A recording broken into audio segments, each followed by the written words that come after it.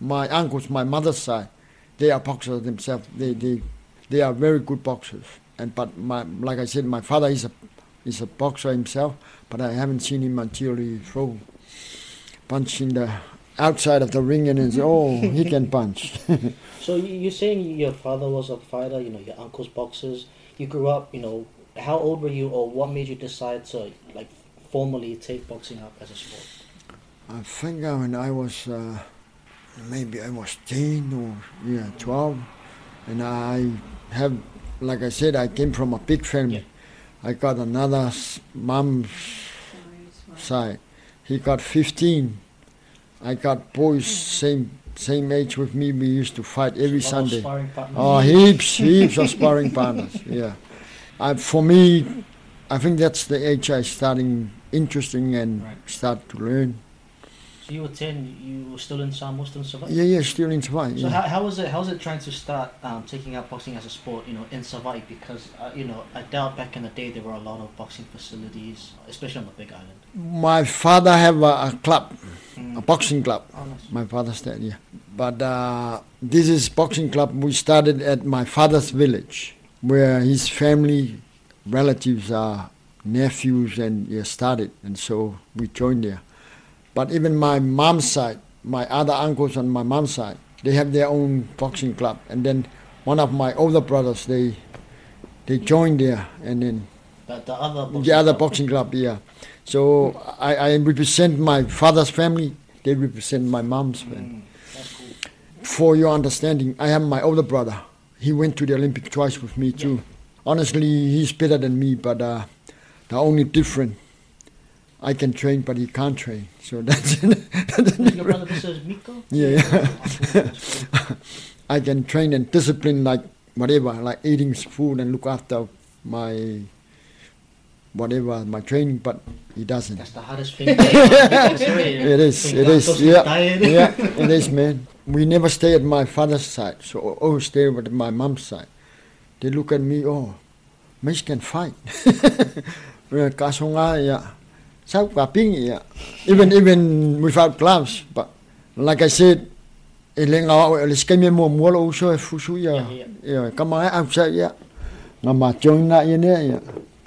when you were 10, you formally you joined your dad's boxing club, and you decided now that you want to make this your career. You want to earn a living, or maybe earn a living in the future doing boxing. How was your family's reaction when you said, "Oh, Dad, I think I want to do boxing full time"? Or was that even your decision? Yes, that is true, because Okay. this is another step, because I have an uncle in American Samoa, Yeah. and that's the reason I represent American Samoa in 3 That's one of my Olympics. other questions. Yeah, and he knows in the past I can fight, because he's from Savai'i, from my mom. And he rang me when I was still in school. Yeah, my last year at school. Said, come for school holidays. I went there. There was a tournament in American Samoa, and the deal was that you win the fight, you go to America. You lost the fight, you go back to Savai'i. So I end up I won the tournament, and I was crying, said I want to go back to finish my school, because that was my last year at school. And my uncle said, you don't want to go to America. And he doing that to me, and he said, we end up going to America, and that's the end of my schooling. I didn't finish school, honestly, didn't finish school. And I went to America, flying the Hawaiian Air, come back, see Universal Studio, Big building. yeah, big building, not even that, and then come back.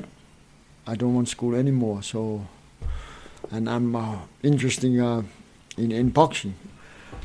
And the thing there happening, and then said, maybe we got another team to go.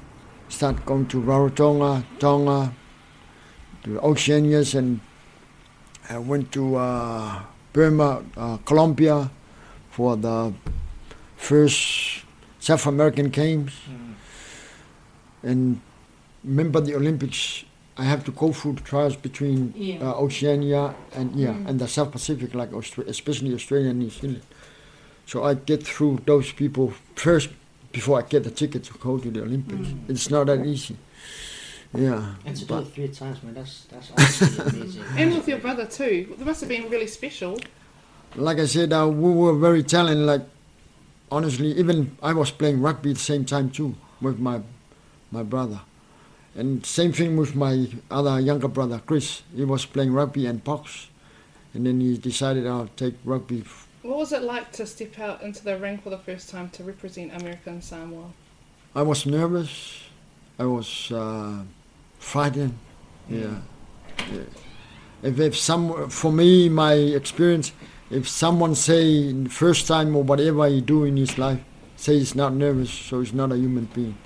You have to be nervous. Yeah, you have to be nervous. Especially, on the biggest stage. Because, for a lot of, for professional boxers, they always want to go for the championships. Yeah. They only want to unify belts or whatever. But, as an amateur boxer, the Olympics, that's the biggest stage for you. It is. Man, that's just hearing your story. It wasn't easy, and you did it 3 times. Yeah. That's great. That's great. But what made you decide to finally go pro? When I came back from the last Olympic, 96, I throw my shoes in my bag and put it under the house. I said, I think I did.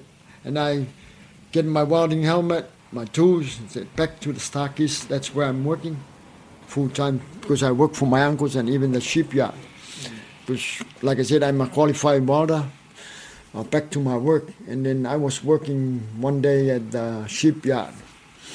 And I got a phone call from America, sorry. Oh, mate, you want to come to New Zealand? This is from David Tour. And start your professional career from there. And I said, how? Oh, no. Keep in touch with Kevin Barry and then they'll sort it out and then you can come.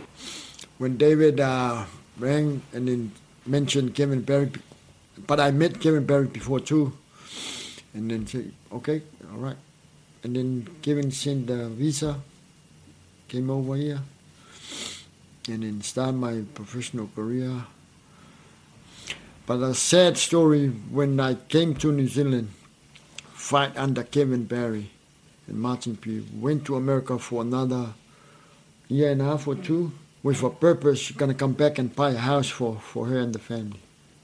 The meeting with Kevin Barry and Martin that day gave me all the paperwork and stuff. Mate, you owe us money. And then I said to myself, okay, thank you very much, but I'll go think about it and I'll come back. And then after probably 2 weeks, I came back and asked Kevin, can I borrow $1,000 from you? But I already keep in touch with the MIT instructor, the teacher there, who I want to set a certificate, a New Zealand certificate, welding tickets. So I have to pay for it. So I got no money at all that time. So I went there, paid, and the teacher said, you want to work? I said, yeah.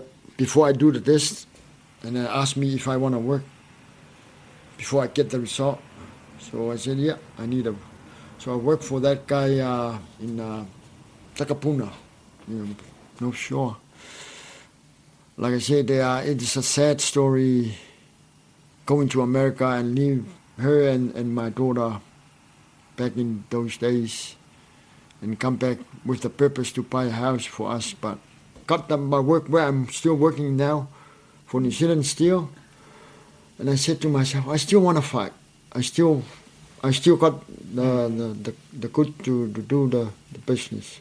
I want to put his name on Ladies and gentlemen, we have the time of 44 seconds in round number 2. Our referee in charge, Tommy Kimmins, stops the contest. He's the winner by way of technical knockout and the new WBA middleweight champion of the world, Marcelino Masoi. One of the biggest highlights of your career was the 2004 fight with Evans Ashira for this very belt, and I'm looking at it. I'm buzzing out. I'm so sorry. How were your preparations for that fight? Because we now know that you spent a lot of time away from your family when you started your career. Was preparations for this fight any different? Yes, it is. It is. I camped in Australia, and I stayed there And this is the new people too. This is someone trained me and managed me too. When you started preparing for this bout, did you feel like you had something to prove? You know, after all of the stuff with Barry, Yes. going pro later, did you have that in your mind? Like you're going out there to prove something? Yes. Especially because honestly, and I still see that today, the Kiwi people, they are still racist. Because every time I jump in the ring, and even if I won that title, the 2014, you're not supposed to get it. You're not supposed to get there. Especially, I heard a lot, and then I said to myself, okay, I'm not going to say anything, but I'm gonna go fight. I train. So I train hard in Brisbane, leave my family back, and I went there, train, do all the hard work. And I went to this fight with my confidence. I'm gonna go to win the fight. No, nothing in my head. That's all I wanted to do. I was in good shape, and I prepared well for that fight. I was watching that fight. Evans got knocked down in the first, and it was right before the bell rang, and then not even like a minute into round 2, and he had already secured the belt. So after the belt, what was going through your mind, you know, when the referee called it stop, and you realized that this belt was now yours? Honestly, the first thing jumped in my mind, I thank God for what he done for me. Even all these years, because like I said, I cry all the time, leaving my family behind. Not even that. My father had the Parkinson's disease, and even my family. It's a lot of hurt. Yeah, I don't want the new fighters of the island, all the islands, Samoa, Tonga, to come through, because even it's not a good thing. And from my advice too, because my kids, especially my daughter, they want to get in the ring. Okay, no, that's enough. Dad is only let me do it. So that's it, no more. So I encourage them to do better and do good at school, not in the ring. No, because it's hurt.